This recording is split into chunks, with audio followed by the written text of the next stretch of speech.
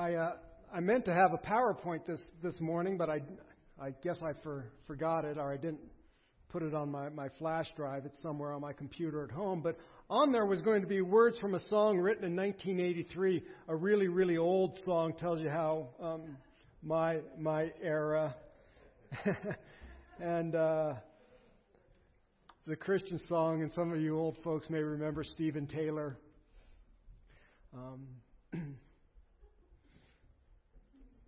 But in this song, he says, can't understand those Christians, so you type us all in stereo. They're hypocrites. They're such a bore. Come on in. There's room for one more.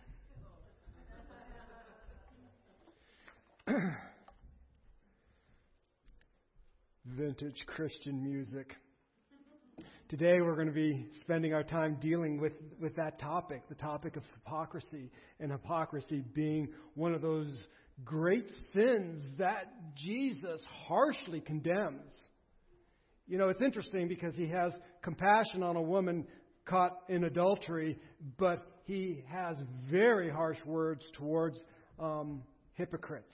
Last week we talked about legalism, and we mentioned that hypocrisy is the sister of legalism. They tend to go hand in hand. They are definitely related to one another. And so today we're going to be dealing with this issue of hypocrisy.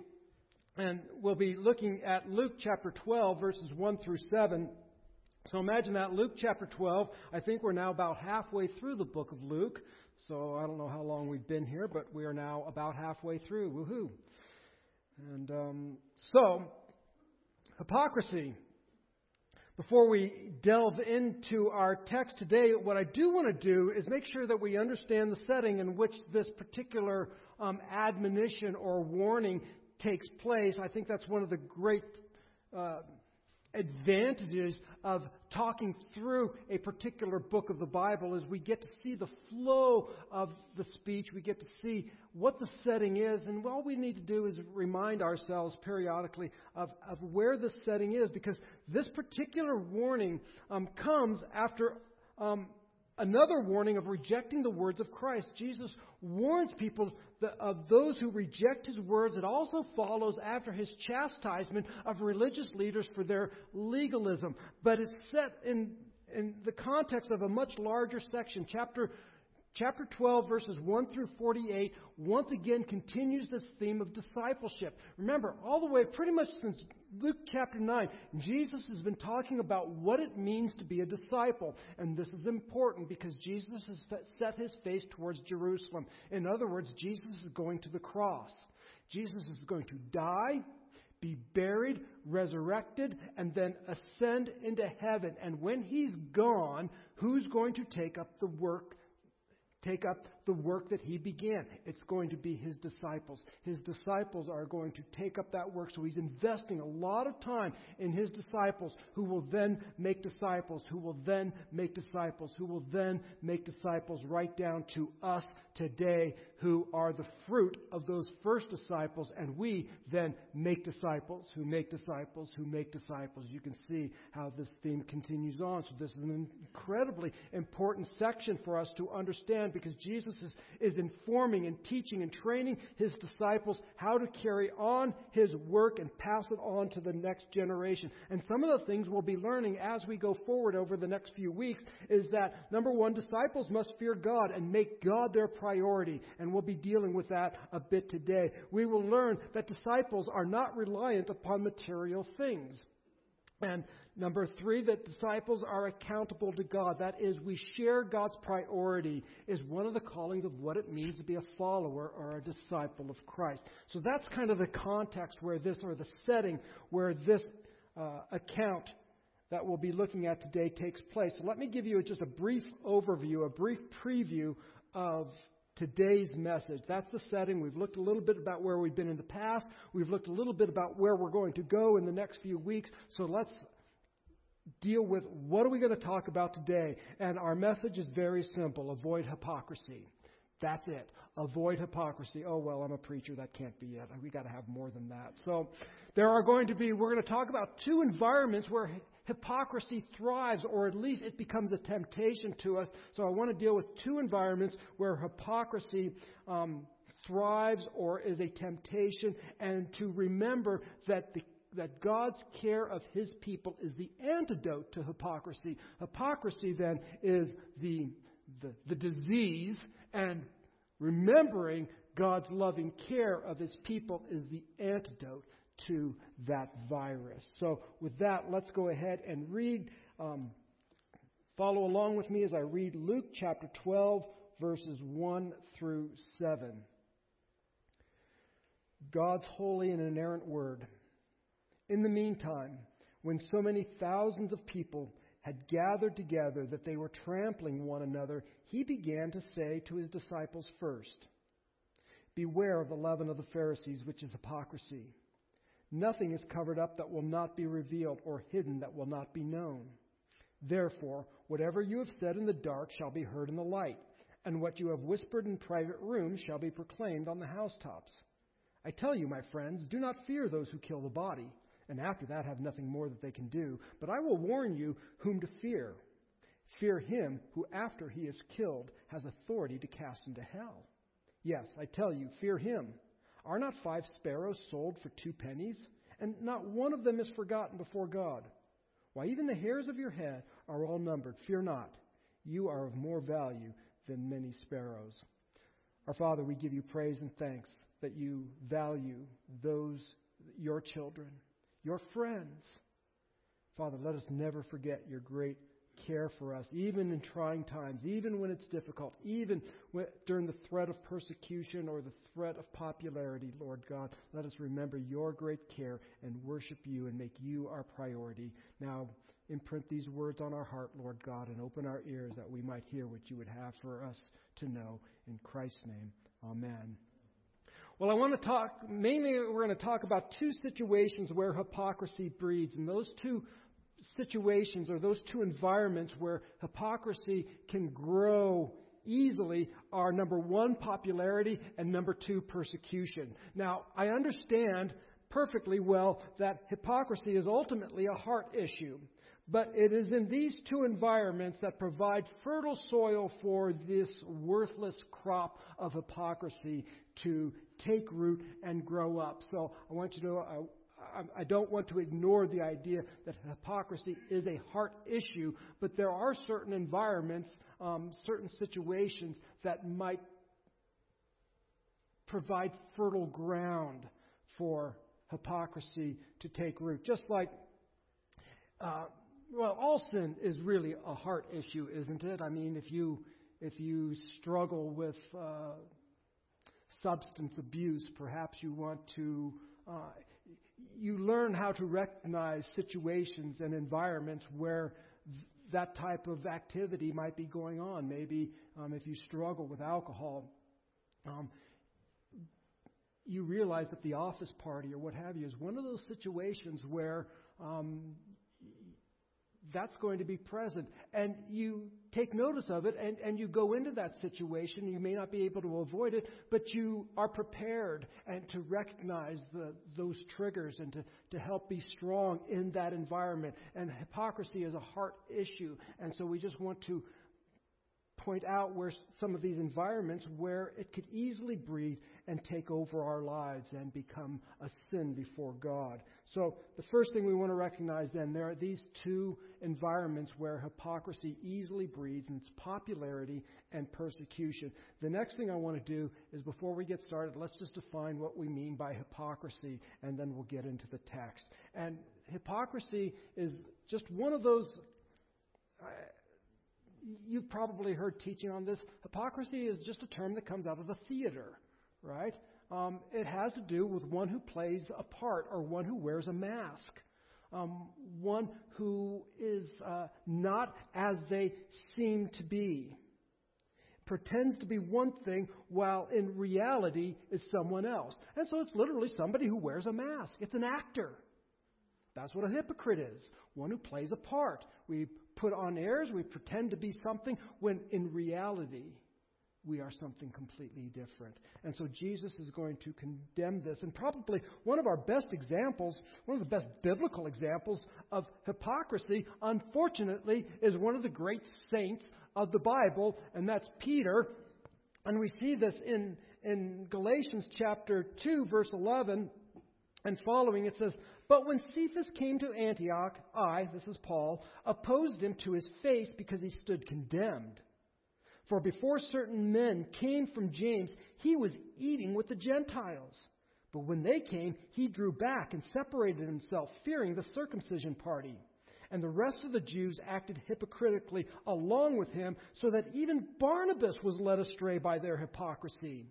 But when I saw that their conduct was not in step with the truth of the gospel, I said to Cephas before them all, 'If you, though a Jew, live like a Gentile and not like a Jew, how can you force Gentiles to live like Jews?'" In other words, Peter was living hypocritically. He was saying one thing, and then when the pressure was on, either it was pressure for fear of persecution or fear of popularity, he began to act a different way. And Paul called him out and said, "No, you're being two-faced. You're being double-minded. You're playing a part. You're putting on a mask, and that's not the right way to do things." And so here's the thing. This is Peter, one of the great saints of the Bible. If he is susceptible to this thing, and Barnabas, if they're susceptible to this, if them, how much more us? Peter saw the risen Lord, walked with him, ate fish with the risen Christ, had a vision and understood the Jew and Gentile, there was no distinction between the two. And yet when the pressure was on, he separated himself and made sure that he pleased the Jewish party and showed disdain for the Gentile party, even though God had revealed to him clearly. And he'd even preached Jew and Gentile the same. He'd done everything right. And now, out of fear, or perhaps out of wanting to be accepted, he succumbed to hypocrisy. Godly men were swayed by it. So let's look a little more closely at our text, and I'm fascinated by the way this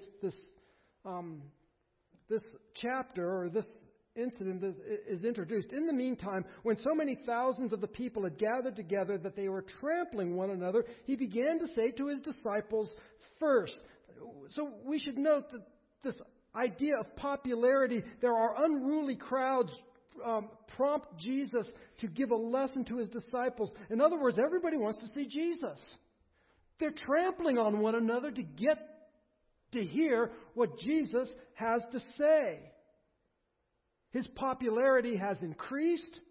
People are banging down the doors and trampling over one another just to hear what he has to say. And Jesus takes this opportunity where the crowds have raised him up and want to be part of whatever it is he's doing. Jesus takes this opportunity to turn to his disciples and teach them a lesson about hypocrisy. I think it's just a fascinating way that this account opens up. Because we need to understand that popularity may become a temptation to remain popular, which leads to a double life. We all want to be popular, right? If you were in school and popular, you want to remain popular. If you were in school and not popular, you wanted to become popular. Everybody wants to be liked. Everybody wants to be loved. Everybody wants to be accepted.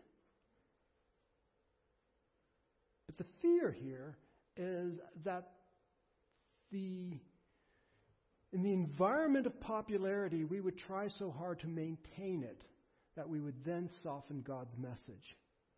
Or perhaps we would begin to compromise what God has told us to do. Because if we maintain a consistent and biblical message of what God has called us to do, we might lose our popularity. We might lose the adoration of the crowd. Because peer pressure is powerful. We want to be liked. We want to be accepted. But the bottom line is this: popularity is fleeting. Crowds are fickle. And so Jesus is teaching his disciples, do not entrust yourself to the fleeting and fickle. Just don't forget that this crowd, and not too long after this crowd that is trampling over one another to hear what Jesus has to say will be trampling over one another to put him on a cross. So if you are popular today, I think the only thing that is probably more enjoyed in culture than lifting somebody up and seeing somebody succeed and do well is to knock them down. And so the crowd that lifts you up and calls you and makes you somebody or something is going to love it and rejoice when you are knocked down. And Jesus is saying, be careful now. Popularity is fine. But watch it. Don't let that be the means by which you compromise your message. And we see this in churches and in ministries and in people all the time. We get to a place, and it's like in order to maintain this momentum, in order to maintain where I'm at, I've got to become something other than what I truly am. So Jesus now uses a situation to instruct his disciples to avoid hypocrisy. And he says, be on your guard against the yeast or the leaven of the Pharisees, which is hypocrisy. Now, the idea of leaven or yeast is used both positively and negatively in Scripture. And here Jesus uses it in a negative sense. So what is he talking about? Why does he use this illustration, this image of yeast or leaven to speak of hypocrisy? And I've often understood, for me, what works really well or makes sense of this idea of leaven or yeast is that of influence. So yeast, you all know, it doesn't take much, right? A little bit in a lump of dough, and it fills the whole lump of dough. It influences everything. And the whole lump of dough gets infected, if you will, or affected or influenced by this little bit of yeast, and the whole lump is influenced by it. And it's invisible. You don't see it. Once it's in there, you can't pull the yeast out. Once it's in there, you can't pull it out. It's just there.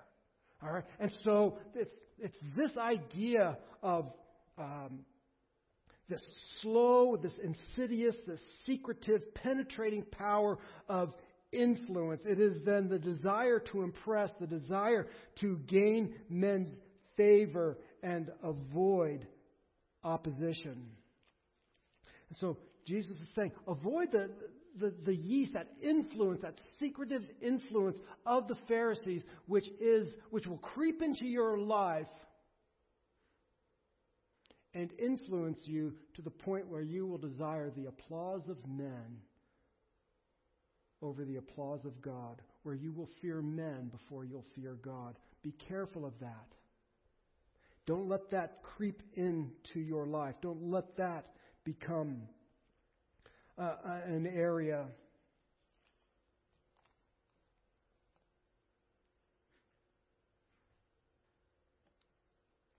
that causes you to stumble. Here's the promise. So beware of the leaven of the Pharisees, and here's the promise. Here's why. Now Jesus tells us beware, but then he gives us a very practical reason why this is foolish. Here's the foolishness of hypocrisy. God already knows. All right? God's not fooled. You may fool men. You may fool your pastor. Your pastor may fool you. But here's the foolishness of hypocrisy. It doesn't fool God.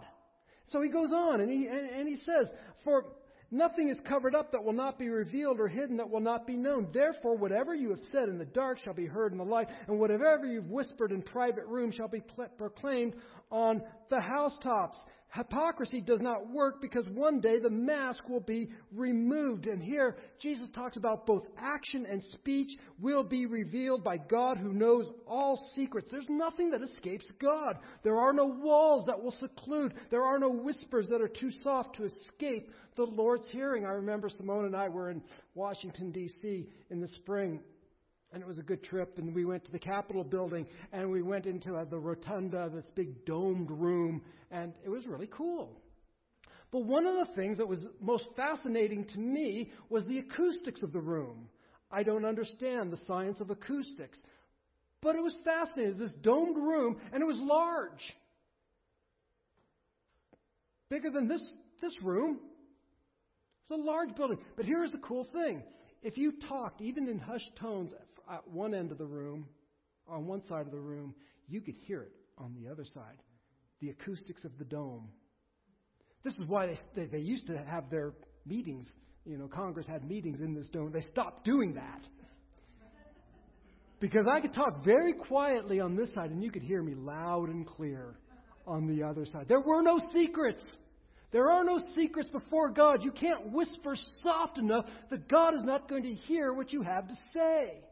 And you can't act in such a way that is so private, so hidden, that it is not revealed before a holy God. So Jesus says, watch out, beware of the hypocrisy or the leaven of the Pharisees, which is hypocrisy. And by the way, it's just foolishness. Because you're going to fool a lot of people, but not God, to whom we will give an account. So hypocrisy in and of itself is just, foolish is a nice word. Stupid is probably more appropriate. And notice that there is nothing that will be, nothing hidden that will be revealed. So we often think of that in the negative, and I suppose that is true. That may even be the intent here. That things that we do and say that are not in alignment with God's purpose and laws will be revealed. But also remember this. Even the righteous deeds that we do will not be forgotten by God, because oftentimes we do things that seem that are right. And the crowd condemns. I want you to know you will be vindicated before God Almighty. So this works both positively and negatively. The negative side is there are no secrets, so it's just foolish. The positive side is do what's right, even when the crowd condemns and mocks and jeers, because God hears and sees, and you will be vindicated. In fact, I would say one of the great messages of the book of Revelation is vindication of the saints. So oftentimes we read Revelation for a lot of different things, like to see when the end of the world was, which is yesterday. Missed it by that much. But one of the great themes of the book of Revelation is the vindication of the saints, how the world has condemned the saints of God, mocked them, jeered them, considered them the evil ones, and even put them to death because of their so-called wickedness. But then, before Almighty God, He vindicates them and says, no, you're not the guilty ones. You're the innocent ones. And so vindication is a big theme. We see the saints beneath the throne of God or beneath the altar saying, how long? How long until you vindicate us? How long until you avenge us? How long till you make things right? And much of the book of Revelation is God dealing with that very question. And in the end, He vindicates all of those who have been put to death unrighteously before wickedness. And He brings their deeds to light, and their deeds are righteous. So vindication is part of what God sees. Well, the first thing we saw here then is this environment of popularity. What we've done is we've tried to define what hypocrisy is. We've tried to show that popularity is one of those environments that can breed hypocrisy, because once we're popular or once we're accepted, once we're loved, we want to maintain that acceptance, love, and popularity, which can often lead to compromising the things that God has called us to do. And Jesus warns us against that and tells us that it's foolishness to do that, and that hypocrisy just doesn't work. So popularity would be the first area or first environment that can breed hypocrisy. The second is that of persecution. I tell you, my friends, do not fear those who kill the body, and after that have nothing more that they can do. And he goes on and says, fear God, not man. I love how this passage begins. I tell you, my friends. Note this, I tell you, my friends. Jesus is speaking to His disciples. Remember, there's a whole crowd. This crowd is trampling upon themselves to hear the words of Christ. But what does Jesus do? He turns and He speaks to His disciples. I'm not saying that the crowd didn't hear anything He was saying. I'm simply saying His message is to His people. His message is to His followers. My friends, this is what I'm telling you. I guess one other question we'd have to ask, are you God's friend? Because the Bible talks about friends of God, not simply because you exist are you a friend of God, but we're friends of God because we're sons and daughters of God by adoption through His Son, Jesus Christ. you're not a follower of Christ, you are, as Ephesians tells us, a child of wrath. By nature, a child of wrath. But born again, child of God. Heir of Jesus, heir of God. Heir of all the promises. My friends, this is who I'm talking to. The disciples are the targets of this world. Be careful of persecution. Watch out, because persecution is a powerful influence to wear a mask, because nobody wants to be uncomfortable. Nobody wants to be unliked, and nobody wants to suffer. And so it's easy to put on a mask when times get hard. See, fear of man presents an obstacle between the soul of man and of heaven, because we always wonder, what are people going to think of me? What will they do to me? I mean, half the time perhaps I wonder if our evangelism is weakened. I can speak personally. Oftentimes evangelism, the words out of my own mouth either get muted or, well, often muted. Because the idea, I wonder what they're going to think. I wonder what they're going to say. I wonder what they're going to think of me.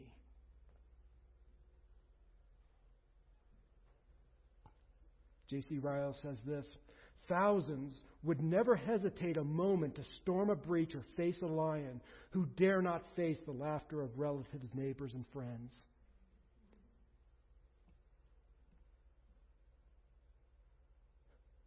I've stood face to face to a bear. Clapped my hands and he ran away. But fear, the mocking, the laughing, the opinion of neighbors, friends, and relatives.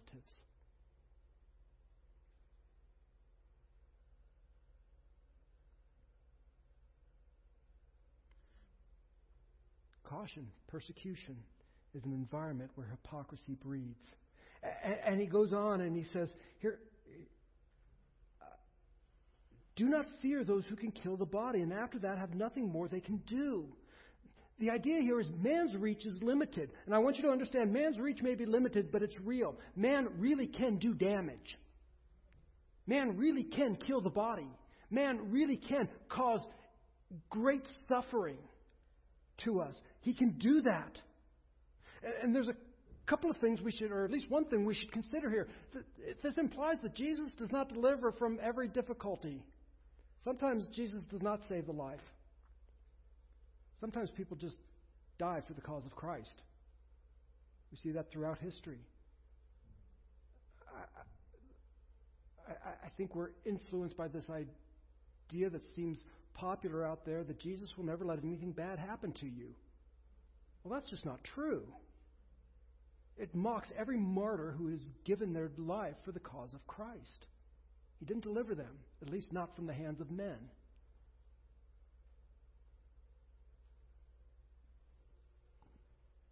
Don't fear the man who can kill the body.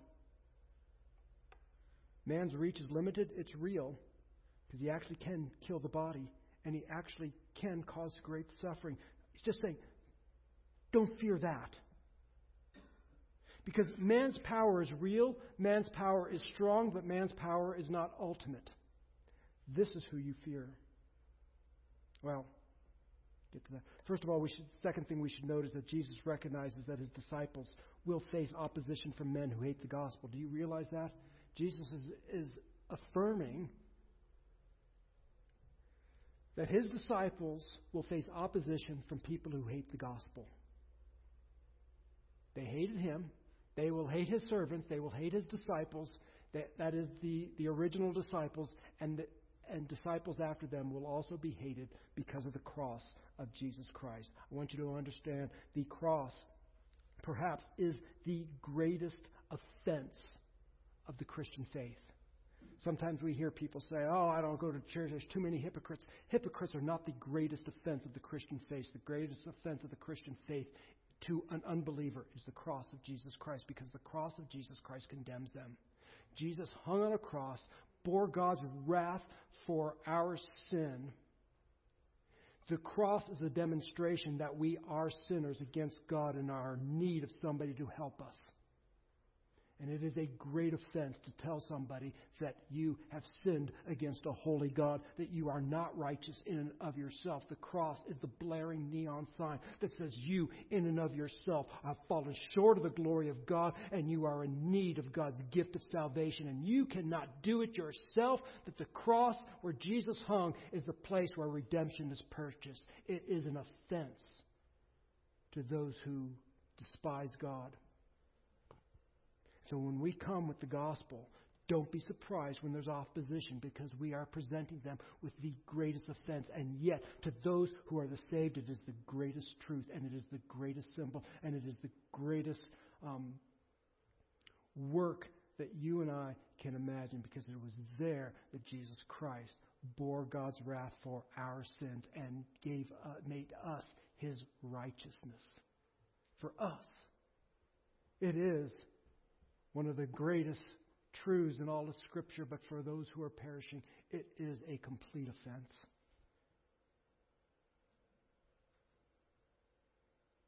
When we are faithful to God's truth, don't be surprised when you are despised.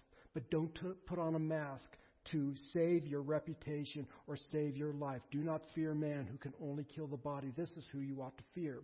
Fear God, or fear the one who, after he is killed, has authority to cast into hell. Yes, I tell you, fear him. Fear God. The remedy of the fear of man is the fear of God. This is a solution to the issue that is presented above. The issue above is don't fear man. Well, it's easy for you to tell me what to do. Can you tell me how to do that? Great, don't fear man. How? Jesus gives us a remedy. Make God your greatest priority. Fear God. By fearing God, you will not fear man. By revering and loving God above all things.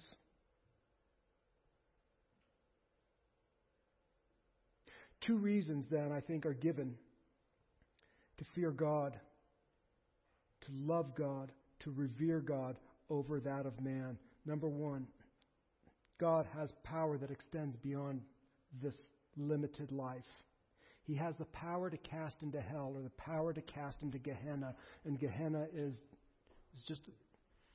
it was a valley, the valley of Hinnom, and it was the place where dead bodies were thrown, garbage was thrown. It was literally always on fire. It was the place where human sacrifice had been made in the Old Testament. It was a despicable place. The people understood this word. He has the authority to cast into Gehenna, or we translate hell. And one of the interesting things about this is that Jesus is speaking of the reality of eternal judgment. Jesus is saying there is eternal judgment. And God has the authority to not only take physical life, but to judge you eternally. So the first reason we fear God over man is simply because His authority extends when this life ends. Man's life, once you're dead, man has no authority over you. God has authority while you live and after you die. So whom should you stand in awe of? Whom should you revere? Whom should you give your allegiance to?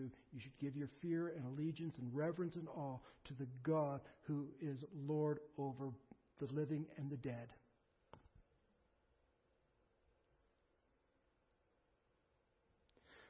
In other words, the life that counts is the life to come. First reason why we fear God over man is because God's power extends beyond physical life. Here's the second reason: because of God's loving care. This is the positive side. The negative side is because God can judge. But the positive side is, don't forget God's loving care for His people. And He goes on and He says this: are not 5 sparrows sold for 2 pennies, and not one of them is forgotten before God? Why, even the hairs of your head are all numbered. Fear not, you are of more value than many sparrows. This is one of those how much more arguments. We've talked about this in the past. This is one of those how much more arguments. If God cares about birds that are sold for 2 pennies, how much more those whom He sent His Son to suffer and die for? There's no real comparison. 5 birds are sold for a couple of pennies. I believe they were the least expensive thing in the marketplace. I've even read accounts where, it was like buy 5, get the 6th one free type deal. And that's not a Western idea. It's like, we just need to get rid of these things. These things don't cost anything. They are of no value. And if God cares for that which has little value, how much more does He care for you whom He has called and He has saved? God cares about the least of His creation and knows even seemingly insignificant truths about you, including the number of hairs on your head. He knows these things. How much more? And then we go back to remember who this is being addressed to. My friends. Jesus is addressing this to my friends. He's addressing this to the disciples, not the crowd. And so, why do we revere and honor and have awe of God over man? Well, 2 reasons. Number 1, He has authority over both life and death. He has authority over eternal life and eternal death. But even more, He loves and cares for those who are His friends. Fear not. God's providential care for His creation is a comforting truth. His care for you is even greater. God cares and is aware of even the most insignificant, the cricket that dies out in the field that you and I would never know about. God is aware of. How much more you, whom He sent His Son to die for? Remember, He is your God and He is your Father. He is sovereign and He will vindicate you. So fear not. So you don't need to wear a mask. You don't need to act a part. Even when trials and difficulties and persecution come, remember that man is not ultimate, God is ultimate, and God's ultimate care is for you, and He will raise you up on the last day. So fear Him. Don't wear the mask, knowing that God will vindicate us. You are His friends. And even if man's limited power ends our life, God's ultimate power will raise us to eternal life. This is why we fear God. This is why we have awe of God. This is why we revere Him. This is why He's our priority.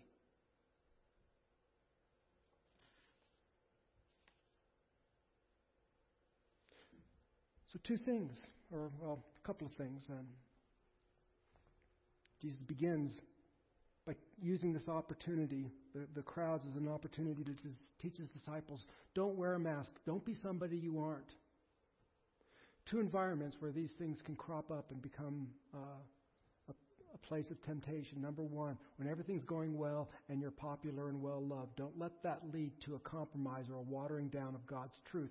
And also, the second environment is under persecution. When there's fear, it's easy to put on a mask and try to be somebody you're not so that you don't have to endure pain, because nobody wants us to endure unpleasantries.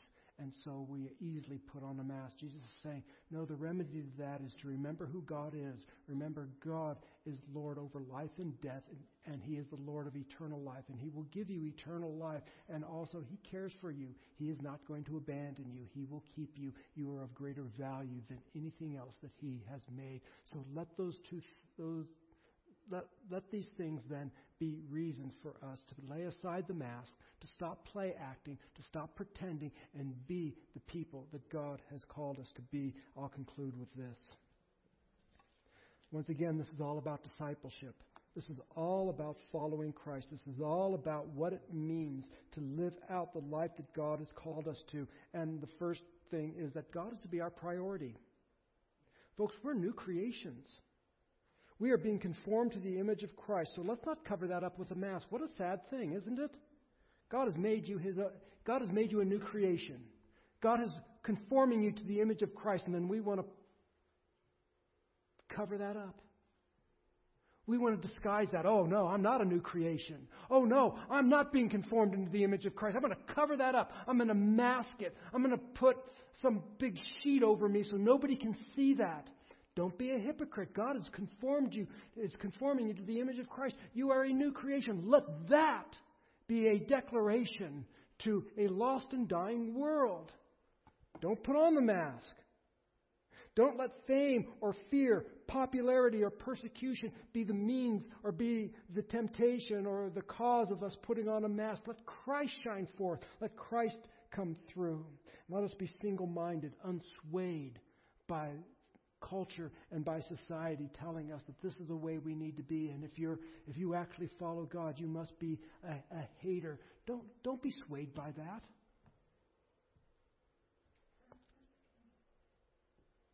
And ultimately, we need to remember this. Your best life now is still to come. Spend a couple moments and just reflect on this and allow the Holy Spirit to speak to us about what He'd have us to learn from this passage of text.